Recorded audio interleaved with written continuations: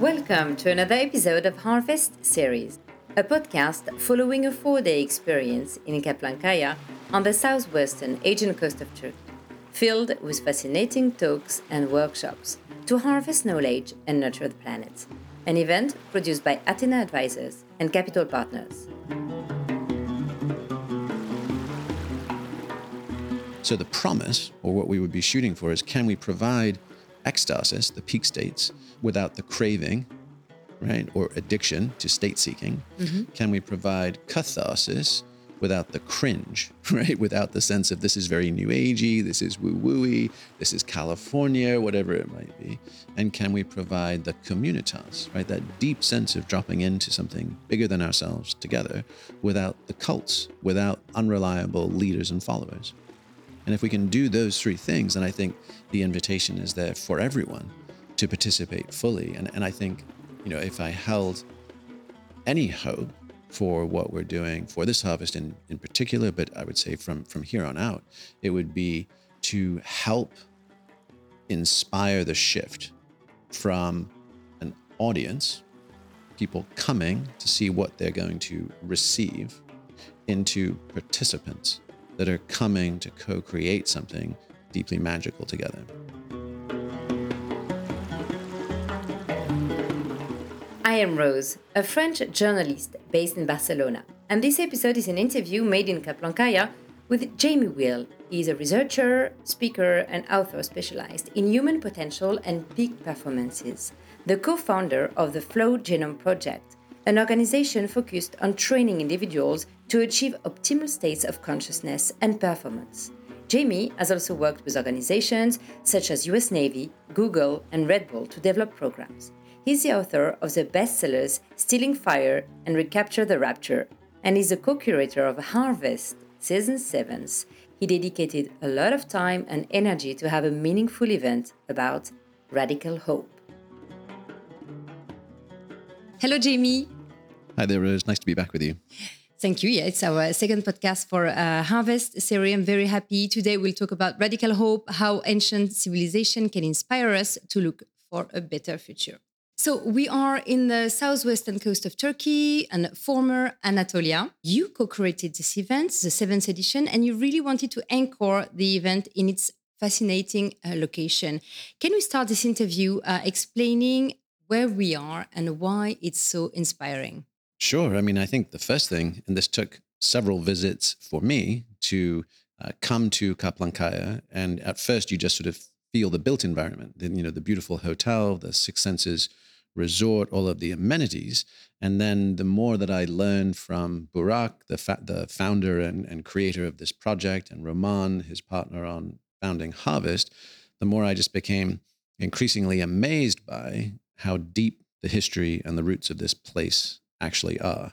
And so, for instance, the starting of the opening ceremony, I think maybe last May, included Anatolian folk singers around the fire circle. And they were saying, hey, this is an Anatolian tradition. We are going to play this song, and it is in honor of this rising crescent moon that happens to be coming up over the hill as they were performing it. And I think that was one of the first sort of unlocks. They're like, oh, there's something ancient here. And then we had the opportunity to go mountain biking through the countryside and through the olive groves to end up in Miletus and Didyma, with the Colosseum there and also Apollo's temple, and just getting to see that intersection of ancient history and contemporary culture. And then went all the way up to Ephesus, which is at the time that it was one thing is I didn't even realize in the New Testament there's all Paul's letters to the Ephesians. And I remember reading that in school. In fact, having to read it in church because I came to America and I had an English accent. So they put me up in the pulpit to read. And I remember the first letter of Paul to the Ephesians. And then suddenly I'm like, oh, Ephesians are from Ephesus, duh. And Paul was from Tarsus, which is also in Turkey.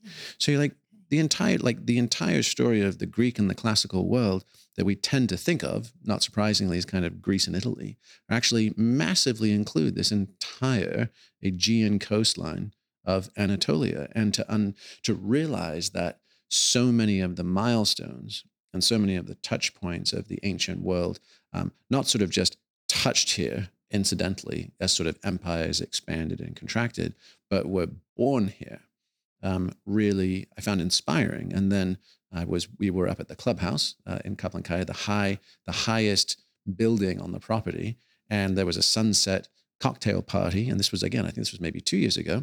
And Roman was just helpfully pointing out landmarks. And he said, look at that island, two over, it's way in the distance. That's Patmos. And Patmos is where famously John, not John of the Gospels, but a different John, wrote the book of Revelations. And at the time, we were actually having a conversation here about existential risk, about the state of the world. And I thought, my God, how absolutely apropos. You can't make this up. And then I went for a mountain bike ride with Burak, and he took me up to the high ridge line behind Kaplankaya, where the windmills are that power this property. And then he said, hey, we're up here, look north, and there's Samos. And Samos is where Pythagoras was born, where the entire Pythagorean, the pre-Socratic tradition kicked off. And between all those things, I just thought, dear God, this place is so rich and so steeped in history, and we are finding our way as to the nature of harvest. What is it about? Is it a wellness conference? Is it a big ideas conference? Is it a gathering of people from all around the world? All of these things. And it sort of felt like, yes, it is absolutely all of those things. It's not that we sort of ought to or should pick a lane.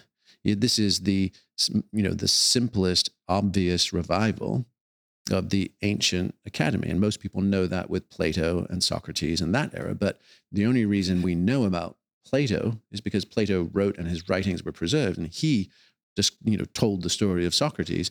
Pythagoras, we get the triangles, we get the mathematics, right? And we get even maybe the music of the spheres, but he's more dimly back there in history.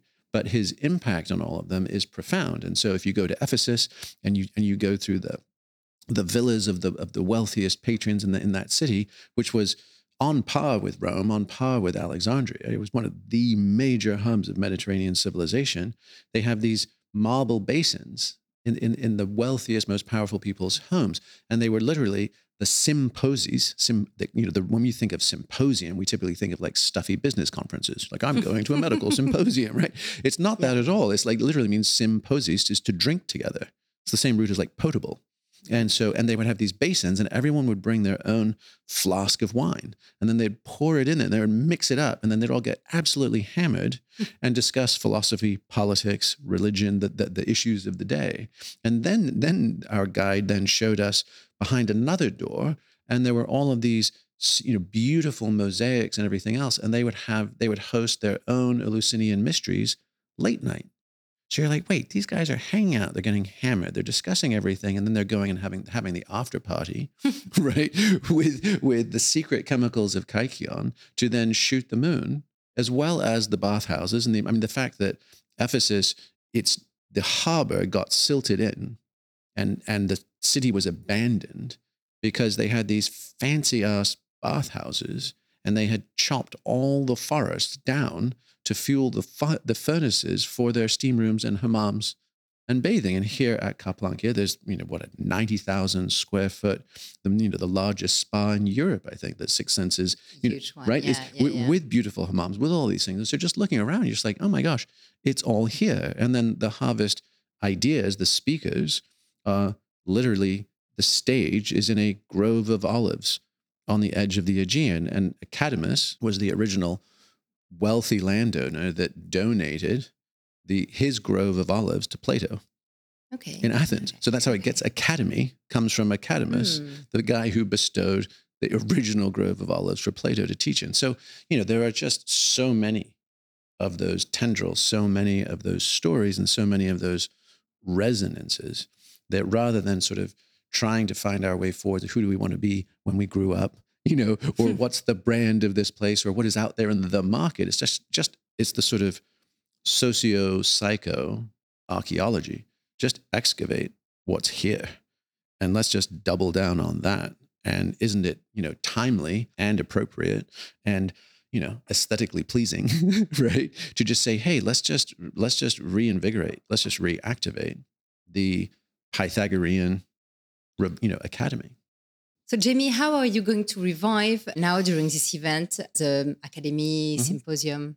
the answers are sort of there in the text. They're there in our history. So the Academy wasn't just intellectual. There were sort of at least three elements to it, which was there was the symposium, which we just discussed. So that was the kind of the battling of ideas, the sharing of intellectual concepts, rhetoric, logic, those sort of ideas.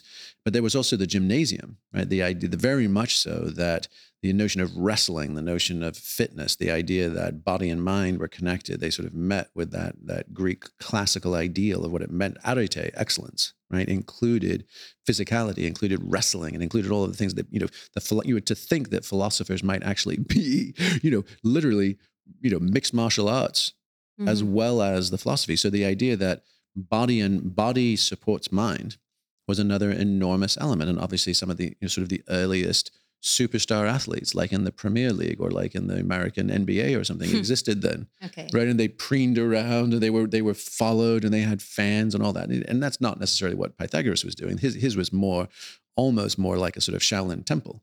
Right. The idea of like honing and training our physicality sharpens our mind and sharpens our access to the numinous. And then finally, the mysterium. And there were so many mystery schools through ancient Greece, and then borrowed and continued through Rome and to this day. But the Eleusinian mysteries were one of the most well-known and longest lived. But there was the Delphic oracle in Didyma, next to Miletus, right? That's where Alexander the Great rode through on his way to conquer the world. And the oracle told him, you will conquer more than anyone ever has before, but you're going to die young, buddy. And off he went to fulfill history. Destiny, yeah. Yeah. And so it's incredibly inspiring, really, especially when you consider the contemporary community of Harvest, which is this wonderfully international gathering, and it sort of spans Eurasia. You have Uzbekis and Kazakhstanis, and you have Muscovites, and you have Ukrainians, and you have folks from places in Estonia. You have, and even Asia. Folks coming from Japan and other places. So you have this kind of wonderful cross-pollination at the intersection of Europe and Asia. Where obviously Istanbul and the Bosporus, have always been that. Right? They've always had waves of different cultures washing over them.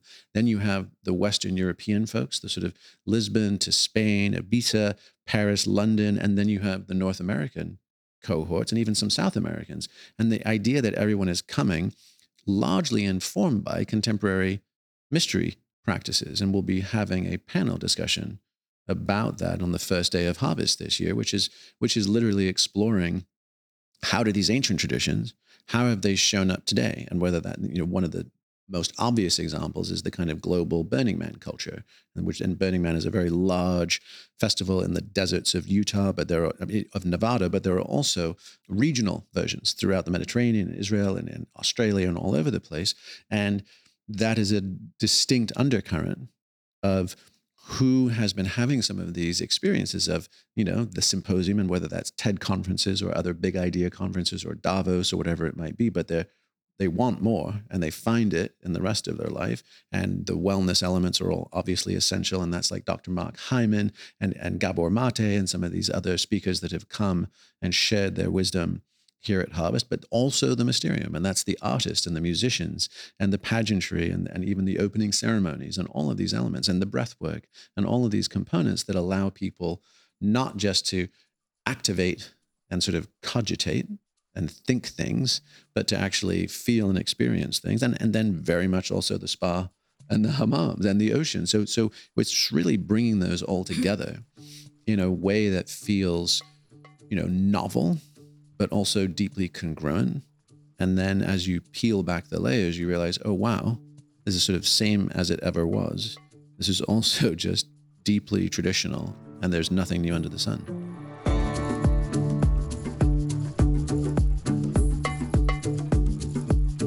Guiding the 7th season of Harvest into a breathtaking reality was none other than Jamie, who curated an unforgettable event in Kaplankaya.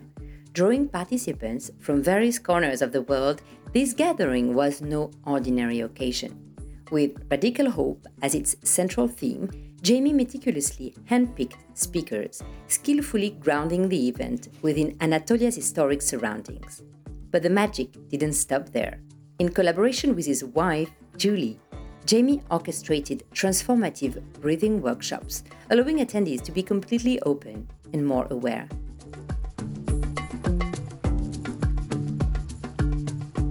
The theme of the sixth season was regeneration, and this seventh edition is radical hope. Can you explain the notion of radical hope? Mm-hmm. Sure. It's actually, it doesn't just mean super duper hope. It's actually an academic concept. Okay. It comes from Jonathan Lear at the University of Chicago. And he was conducting a study on 19th century American Indian reservation life. Okay. Right. Which was actually, obviously a time of cultural collapse and huge amounts of crisis and despair. And for him, the description of radical hope is belief in a future that you cannot see from here, but commit to believing in nonetheless. And to me, that feels really important because as everybody who is following the news on any channel at any time these days, there are what many scholars are calling a polycrisis.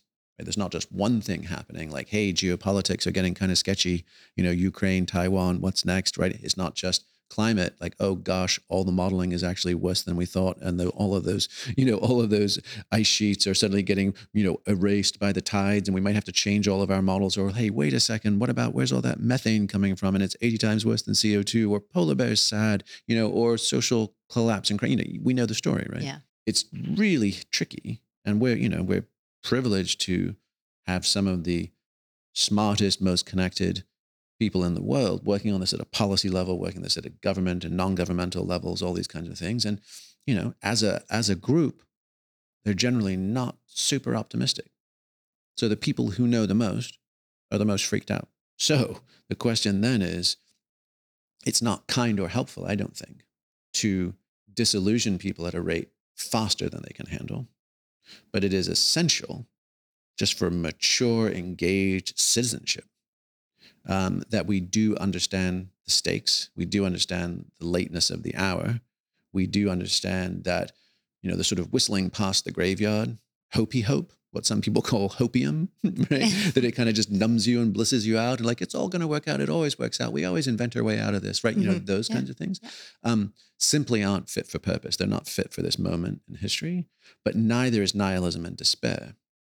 And so one way of looking at this is, and this is kind of a Kabbalistic Jewish theological notion, but it's the notion of sort of ensoulment. How do we grow up, basically? So it implies action, individual actions? Yeah, and the first level is sort of the pre-tragic, right? Which is, I'm going to grow up to be a millionaire or a president. I'm going to marry Prince Charming or Sleeping Beauty. Everything's going to work out, right? And it's fundamentally kind of an adolescent or juvenile take. But there's an awful lot of marketing that promises that. There's an awful lot of pundits on social media and, America's Next Top Shaman. Everybody is promising, if you just do this, take this pill or this course or this program, everything you've ever wanted is going to be yours. And I think that is, massively it's not reality based, and it's super problematic. But then there's the tragic. So once we move from, I believe everything's going to work out for me, and then I run smack dab into the tragic. It's a loss of loved ones. It's a bankruptcy. It's an illness. It's a dislocation. I'm now suddenly a refugee and I had a life before. What has happened? And then I go into the pit of despair where I believe nothing's going to work out. And that will actually catch and stop an awful lot of people because there's a lot of tragedy in the world. I mean, the earthquakes here in Turkey, right? No question. Every day, yeah. Right? 150 to 250,000 lives lost, 13 million people homeless overnight, right? That is tragic. And then the question is the handful of people that are able to make the transition to the post-tragic. And the post-tragic is where we get to radical hope. The post-tragic is what Mandela and Martin Luther King and Gandhi anchored from, which is, we're not sweeping this under the rug, the suffering of our people, the injustice, the imbalances, the enormity of the indignities that we face, but we choose to believe in a future we cannot see from here. So it's ultimately, I believe, it's going to work out, even if it doesn't yet for me. And that brings us into an intergenerational perspective, which many, many cultures have always had, right? Right. And it's happening whether you want it or not. Yeah. Okay. Yeah. Right. I mean, most societies have always had both explicit ancestor worship, the reverence, the feeding of them, the pouring of wine, the offerings, the reflecting, the praying, the beseeching, right? It's really only in the developed West in the 20th and especially, late, second half of the 20th century into this century, where we've become such fragmented, rational, individual consumer identities. So it's almost like we're potted plants. That you might go to the gardening store and you see a ficus or whatever it would be, and they're wrapped in a plastic tub, and their root ball can't reach into the earth, and they have to have artificial nutrients and artificial light and watering by watering can. And that's kind of us these days. And that leaves us very, very susceptible, right, to getting blown over in the storms, right, by getting sickened with, parasites and fungus and bugs. Like, we're not built to live this way. And instead, if we take ourselves out of those plastic wrappers and we put our roots into the earth and we connect to a community of beings. And friend and speaker of Harvest, Louis Schwartzberg, demonstrated in his beautiful documentary, Fantastic Fungi. So a redwood tree that is born albino, meaning it's missing the genes to conduct photosynthesis, actually lives. And it lives because all the other trees in that grove will actually conduct photosynthesis for it and feed it nutrients. And then when a pest or a fungus attacks one of the trees in the forest, it sends out the signals and all the others develop antibodies. So they protect each other. And you think, okay, that's gorgeous, right? It's not just a tree, a single individual isolated. It is, we take our stand in a stand, right? In connection, in relation. And so just to acknowledge, and in fact, Surgeon General Vivek Murthy in the United States just released a big report. He's written on this in the past as well, but just that the loneliness epidemic, if you are lonely and isolated in your life, it's the equivalent of smoking 15 cigarettes every day. Really? On health outcomes. You can measure that. Yeah. Okay. Yeah. So you're like, okay, so a key part of how do we get to radical hope, a key part of how do we balance the overwhelm of the tragic, right, of this polycrisis, of endless doom scrolling, of it doesn't seem like there's any way out, is to connect to each other and connecting to each other in community. It's fantastic. And also intergenerationally, right? Because if I'm doing things on behalf of my children and their children and their children, right? Then you get this beautiful buffering of how do I evaluate how I'm doing? Because if I'm just an isolated individual who's been, and conditioned as a consumer, right? For our entire lives, we've been programmed to believe that every itch, every scratch, every possible dream, or inclination deserves and should be met now. I, me, mine, now is how we've been raised, instead of sort of us, we, forever. And if you think of any diaspora peoples, any people who have been, pushed out of their homelands, whether that's the Kurds or it's the Roma or it's the Uyghurs or it's the Tibetans or it's all of the First Nation peoples of North and South America or Africa, you're like, okay, how did they do it?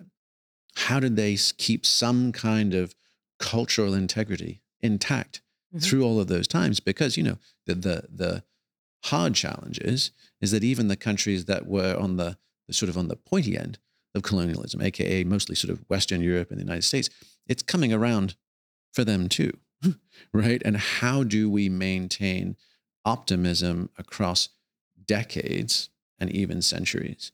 Feels like a really, really essential social sort of technology, inoculation against acute instability. Because if we lose hope, if we forget sort of, if we take our eyes off the prize, right? If we forget what it's in service of, then we're not built for this shit is kind of the sort of simple answer. We're sort of deconditioned zoo animals at this point. We don't have much backbone. We don't have much grit or perseverance. We don't have much versatility. We've offloaded everything to our smartphones that have made us dumb. Even the shrinking of our hippocampus, because we all rely on Google Maps. And my kids still to this day punch in the digits to navigate our hometown. And I'm like, what the hell are you doing? Right? And those things go away And we have atrophied all of those skills. You can see that with AI and ChatGPT. Yeah. And you know, on the hype side of that conversation, Tristan Harris will be speaking about the consequences and the concerns of it. But on the hype side, everybody's like, look at all the amazing things it can do, and it can save your time, and you can write papers, and you can do this, that, and the other, and it'll do research for you, and it'll plan. It's like, yes, and, right? We will be atrophying all of our capacities that seem so gee whiz to have a bot do for us. So long story short is to say that the way, you know, that's all the pre-tragic stuff. Everything's going to work out. And it's a sort of techno-utopianism, right? Then you get into the doom scrolling, you get into the poly crisis, and people are like, fucking hell, nothing's going to work out. But we can't stop there, right? Because then it will become a self-fulfilling prophecy. So even if it's slim odds that there are clean, equitable, joyful ways through, we have to at least keep open that sort of 10% possibility of sort of leaving space for grace, right? Leaving space for the emergent, leaving space for the better angels of our nature, leaving space for, right? I mean, this is this is Winston Churchill in World War II, the sort of never, ever, ever give up. And that is arguably what radical hope is the capacity to, again, to be ruthlessly realistic about short to medium term realities and possibilities while remaining relentlessly optimistic about long-term possibility. And again, I don't think that any single one of us is capable of managing that, is capable of buffering that. The only way we do it is in connection to who came before us, our ancestors, who is coming after us, our descendants, and who is around us, right? Our chosen family or community.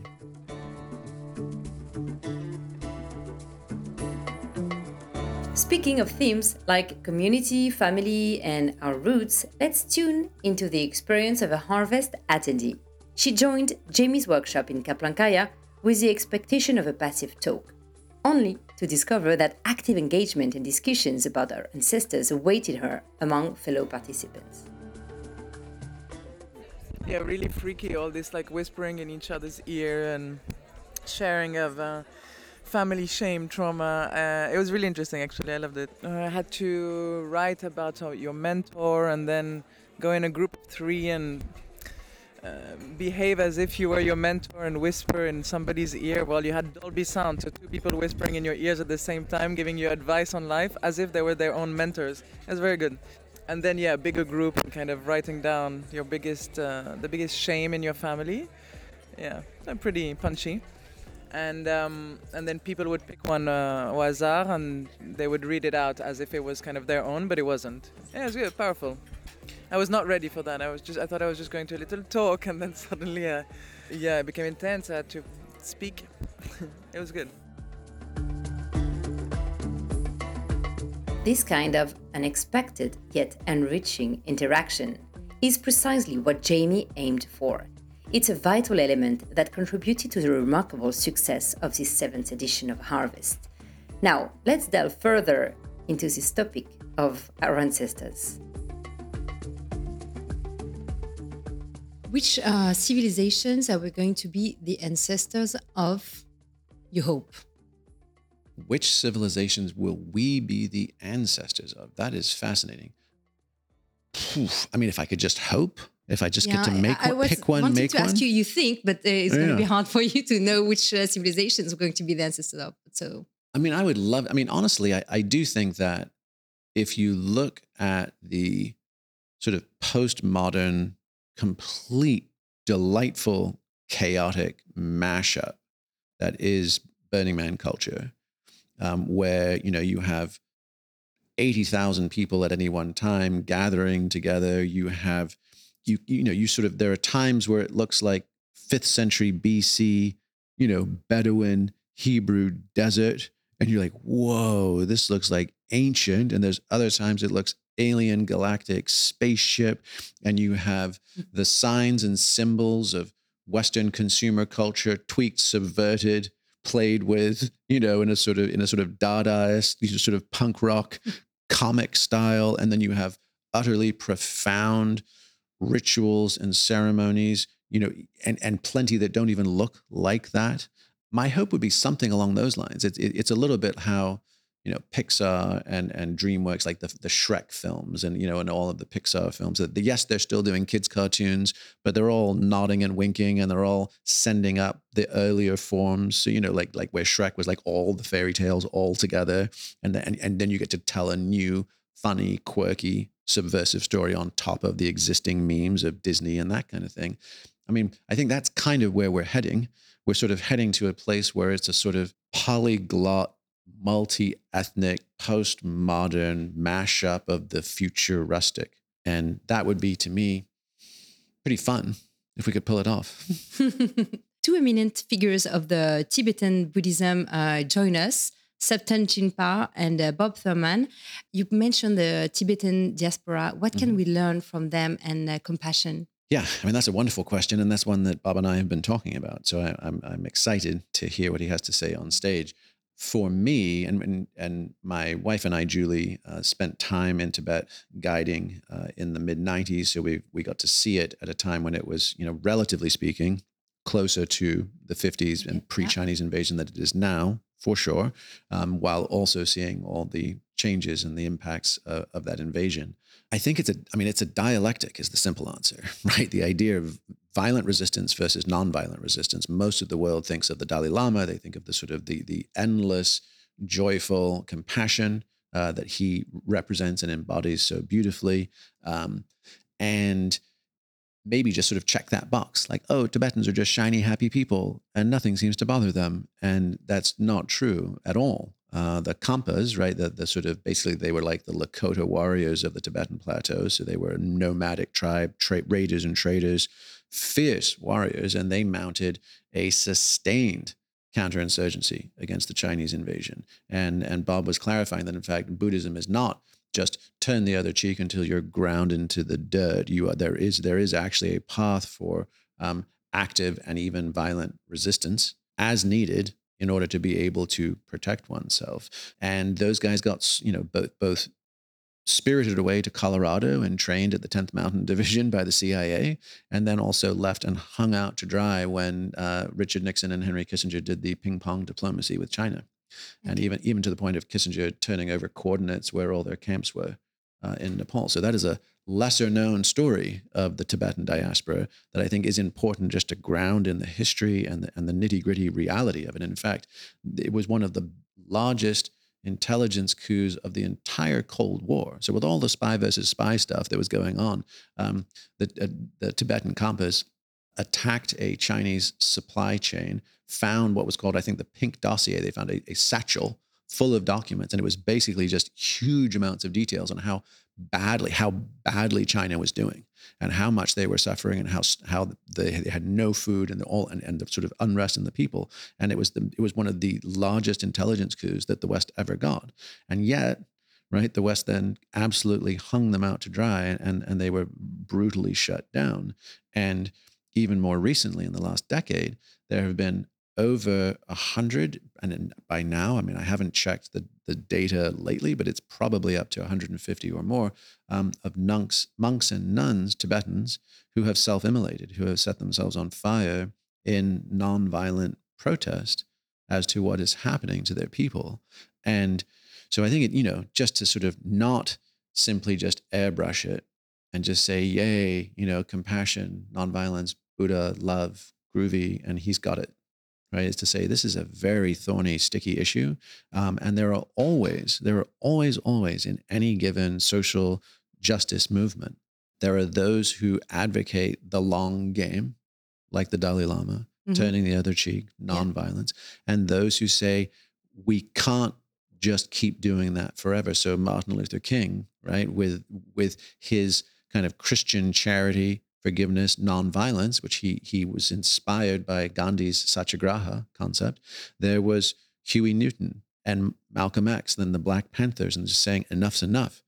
Even back to those 19th century Indians, the Lakota, there was Crazy Horse, the warrior, and Sitting Bull, the chief. And there's always going to be, and should be, I think, that tension between how do we manage the forces of change, including injustice and potentially even evil, and do we do it by sort of sticking to our highest ideals, or are there times where might cannot make right, and you have to meet force with force. And I think that is increasingly true around the world. And so I would think that rather than coming up with a simple answer as to what lessons can we draw, it's messy, it's complicated, it is tragic, it is confounding, and there are still seeds of hope. There are still, moments of inspiration.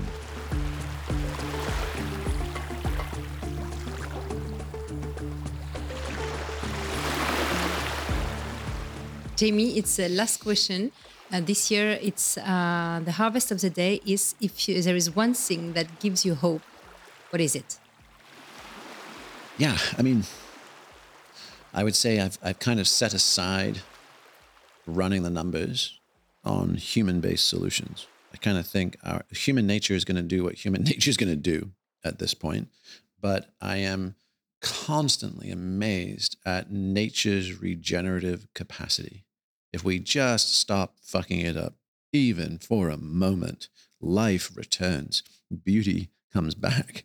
And so my sense, for me at least, is I feel a sort of visceral or palpable transition from actively seeking solutions and ways through to deep appreciation of every beautiful moment that still is. And there's a bit of sort of like hillbilly wisdom. There was a book, but then a Disney film that most people saw called Old Yeller.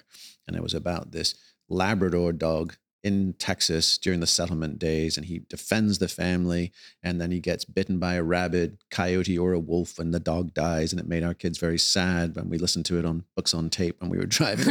What did you make us do? We really like this guy. So yeah, sad story, dog dies. The horses always die and the dogs always die. The kids twigged onto that at some point. But the dad is sitting there with this, broken-hearted son, and he's sitting there on the on his rocking chair on the front porch, and he's like, son, near as I can figure, about half this life is good parts and about half this life is bad parts. But if you spend all the good parts worrying about all the bad parts, why, then it's all bad. Very good. Yeah, well done, it. Jamie. Thank you so much for being here and for co-curating this 7 seasons of Harvest series. Thank you so much. You are welcome.